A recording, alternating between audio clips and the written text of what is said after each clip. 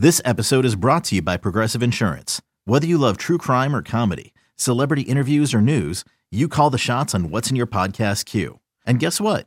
Now you can call them on your auto insurance too with the Name Your Price tool from Progressive. It works just the way it sounds. You tell Progressive how much you want to pay for car insurance, and they'll show you coverage options that fit your budget.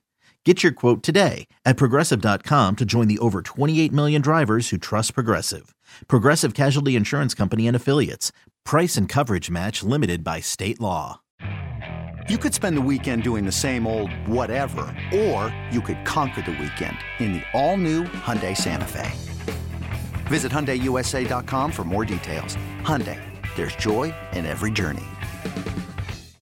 When you need mealtime inspiration, it's worth shopping Kroger, where you'll find over 30,000 mouth-watering choices that excite your inner foodie. And no matter what tasty choice you make, you'll enjoy our everyday low prices, plus extra ways to save, like digital coupons worth over $600 each week. You can also save up to $1 off per gallon at the pump with fuel points. More savings and more inspiring flavors make shopping Kroger worth it every time. Kroger, fresh for everyone. Fuel restrictions apply.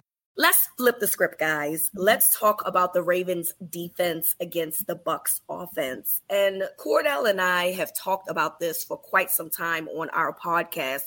While the Ravens defense statistically is going to tell you that they're not that great, from a pass defense perspective and a total yards perspective, they've trended up in the last 4 weeks. Currently, they're 12th in run defense. Their pass defense is in the 20s, but they've had really good outings against guys like Josh Allen and Joe Burrow to really help them get better. And they've gotten some defensive players back to help them do that.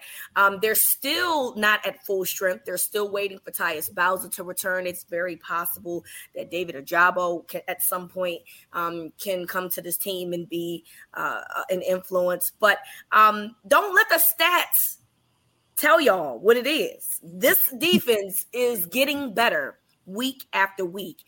Turn it over to the Bucs offense, who it appears that there's some struggles there. And ladies, I would love to hear from you what you believe to be the issue in terms of what the Bucs offense is going through right now. We'll start with Kaylee.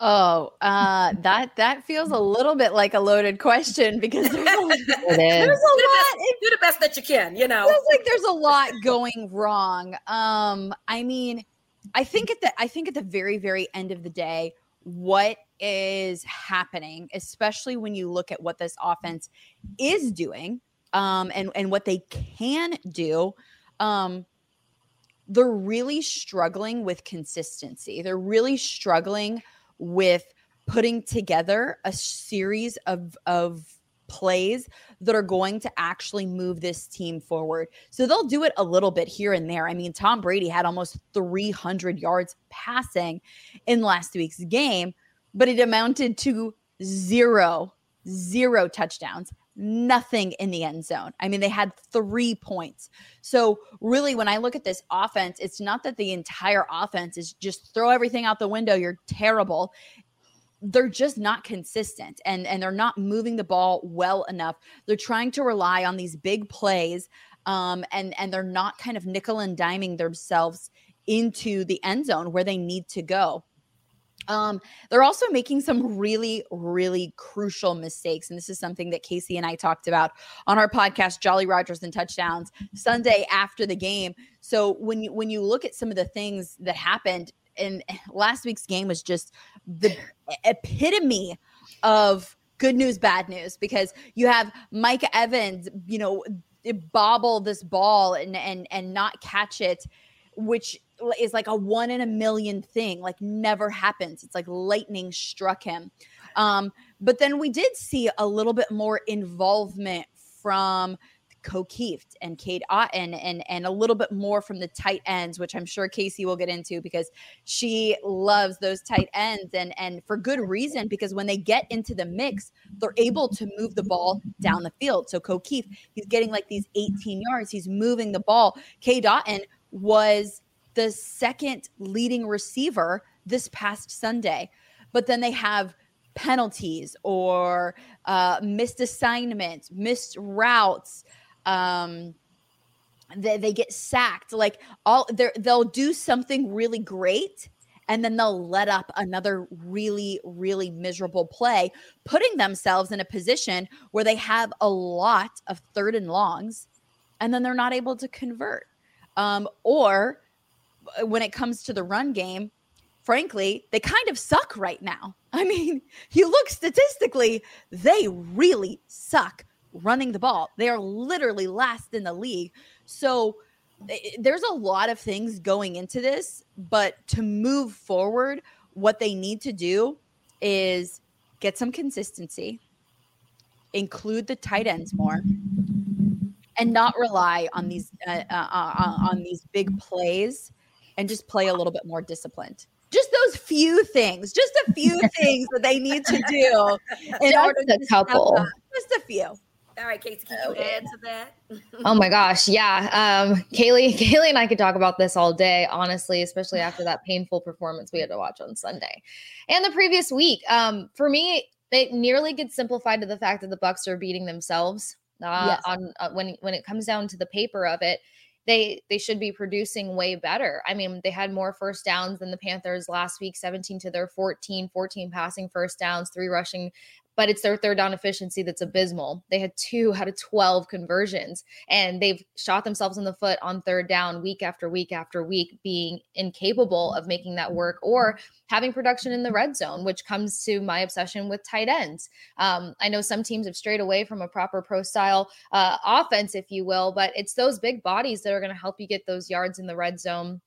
They're not trusting that group, as is Kyle Rudolph. It's almost a waste of time as to why they brought him in here, because they're not dressing him out. He's healthy, guys, by the way, and he's dressed out twice, and he's had 2 8-yard catches in each performance that they've trusted him to grace the field. That's bothering me, because you have a guy who showed so much potential and showed that he's a proper pro style tight end up in Minnesota, but he had this carousel of quarterbacks that he had to work with that aren't at the caliber or level of Tom Brady. Now he gets a Tom Brady and he doesn't even get to play.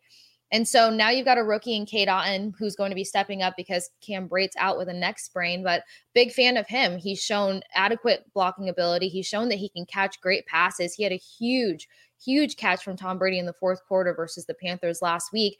But then this team, this coaching staff, unfortunately goes in and makes the decision to not build off of great performances. So you've got 2 rookies showing you that, they're doing enough to earn the right to be on the field more. And then they'll come back and choose to go with these veterans that are either, half broken, half not, or making mistakes still. You can't have route runners on week 7 that don't know how to finish their routes or that are running the wrong routes. That's a dumpster fire. That is so embarrassing.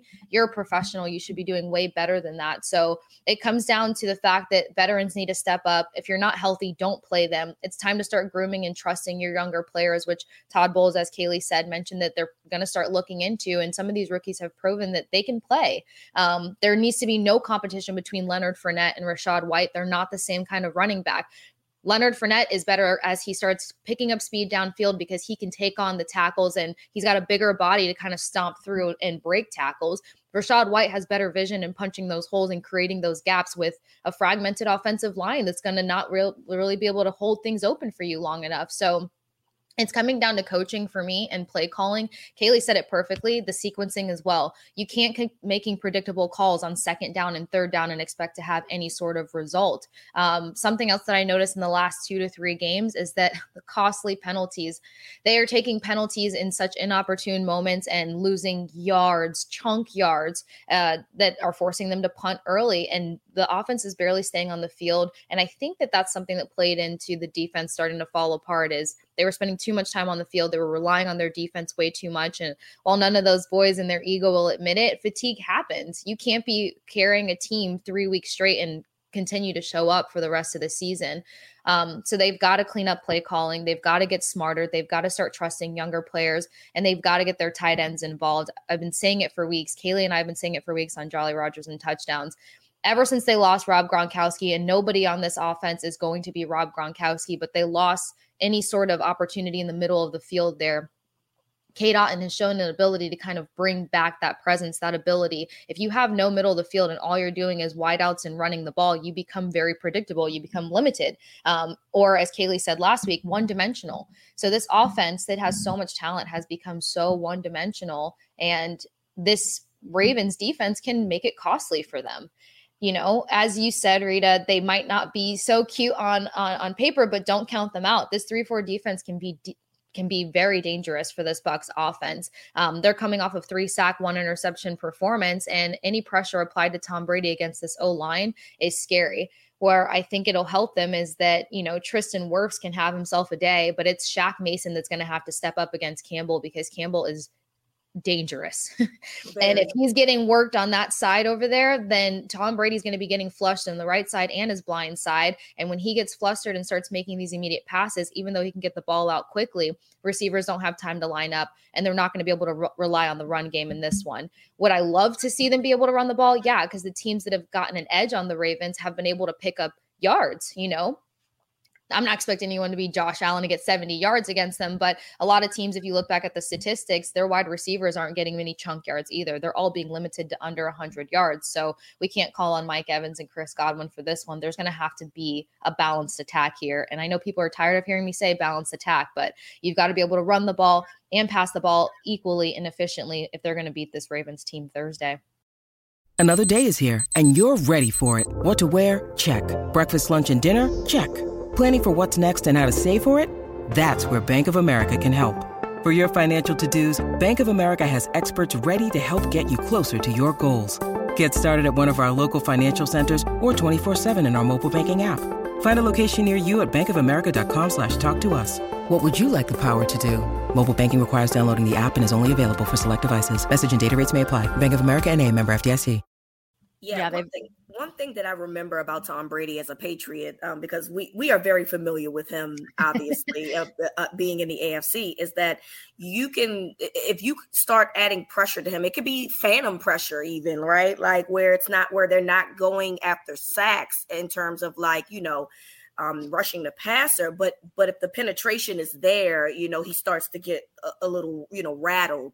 One of the things, Cordell, that I really am interested in seeing is Patrick Queen, because the past couple of weeks he's really played at a high level, and I think that, you know, he's probably, we talked about Calais Campbell, but Calais Campbell is going to be who he is. Justin Houston is going to be who he is. Those guys are going to be impact players, but you really need a guy like Patrick Queen to continue to step up and be the player that he's been over the last few weeks in order for them to try to get into Tom Brady's head to make him make some bad decisions. No doubt. I mean, and that's in all phases of the game on defense. Patrick Queen has really turned it on over these last couple of weeks. I think he's starting to trend towards being that consistent linebacker that Ravens fans have been wanting him to be since he was drafted in the first round. I think you're going to need a lot from him continuing to do what he's been doing, continuing to excel as a blitzer. We see you heard Casey, and both Casey and Kaylee mentioned it. This Bucs offensive line is struggling right now. Patrick Queen is really good as a blitzer. He's really good playing downhill. He's one of their best guys in terms of getting pressure on the quarterback this year, in terms of quarterback hits and sacks on this team right now. So he's going to have to hold a big part in that. And also taking in coverage, you know, being there in that short to intermediate area. Chris Godwin, he lives all over that middle of the field, that short yardage situations. And I hear Casey asking for tight ends to come kind of make their name known for Tampa. That could possibly happen against the Ravens. The Ravens struggle against tight ends. David Njoku had a field day against them on Sunday, and really it was a blessing in disguise, him getting hurt. Yeah. Because he had 7 catches on 7 targets for 71 yards in that game. And even if you want to go the week before, the Giants tight end Bellinger, 5 catches on 5 targets in that game, as well as a touchdown. So, you know, they struggle in coverage over the middle and specifically in that second level. And even on the back end at the third level a little bit, you can maybe hit these guys because Marcus Williams isn't there. He's hurt, and he's kind of that ball hawking safety that they've relied on in the early part of the season. But now Geno Stone is there, and Geno's played well, but Geno is not Marcus Williams. And the Browns were able to kind of take advantage of him a couple of times, hit Amari Cooper on a deep route. And, plays can be made against this Ravens defense in the secondary. Obviously, that's one thing that I do think that the numbers show that is kind of true, but it's not happening as frequently as it did at the start of the season. Now, the one thing that's going to concern me is how often do they test Marcus Peters? Marcus Peters did not look good Sunday. I do think that that's something that teams are going to look to expose, kind of if they can get a downfield matchup against him in a one-on-one situation. They're going to test him because he doesn't want to run right now. He can still make plays, no question. He, this is a guy that leads the league in interceptions or turnovers since he's entered the league to this point. So he can still play. But I think his strength is when the play is able to be made in front of him. If he's got to chase a guy off the sideline, it's not going to end well for him. So plays can definitely be made against this Ravens defense, but they're getting better against the run game. Although Nick Chubb, I think the numbers don't show how well he really ran against them. I think Kevin Stefanski did the Ravens a service by going away from Nick Chubb the way he did at various points. So you can run on these guys. I don't know if the Bucs offensive line is kind of good enough right now to run on them, especially in the interior, because Calais Campbell is playing really well right now. Justin Madubuike is playing really well, specifically in the run game.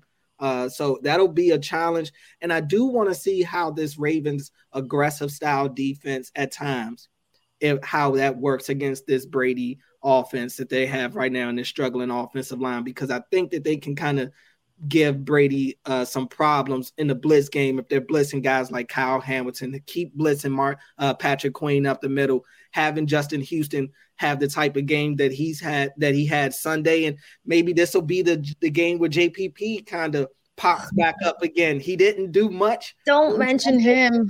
But I know. That connection. Look, he's got to go against Tristan Wirfs, and Wirfs going against him in practice saw great things. So JPP, I know, is going to bring it though. Former team, you got to always have that. Well, that's what I thought when they played the Giants, but I didn't really hear from him in that Giants game. I don't know if he plays the Giants as much anymore. Right. He got big things done with the Bucs, and he wanted to stay. That's the stinger. He wanted to stay. He waited it out, so but they weren't going to pay him. They weren't going to pay him. They brought in JTS. He was too injury prone, and even though he played through injuries, he cost Joe Tryon-Shoyinka reps by staying in. JPP, while it's amazing that he's got such an engine on him, there was many games that he should have been out and bowed out to JTS, and he didn't. So that's a whole thing where he basically got put out by a rookie as of last year, wanted to get paid, wanted to stay, and the Bucs said no. So he's going to come in with a chip on his shoulder, and that's scary. But he's got to go up against a all-American, but should be Pro Bowl very soon, Tristan Wirfs. No doubt. Yeah, no doubt. And really it all depends. I mean, luckily for the Ravens, they have some different they'll have some different guys and different formations out there. So they'll probably rotate guys like him and Houston in terms of like going after the quarterback. But you do bring up a valid point. If a guy wanted to stay and the team said, nah, we're going to move forward, we're good here, he might have a little chip on his shoulder, just a tiny one, just a baby chip. It's JPP. He's got attitude. I love it. I love that he plays with such attitude, but that's going to be kind of scary to see how that plays out on Thursday.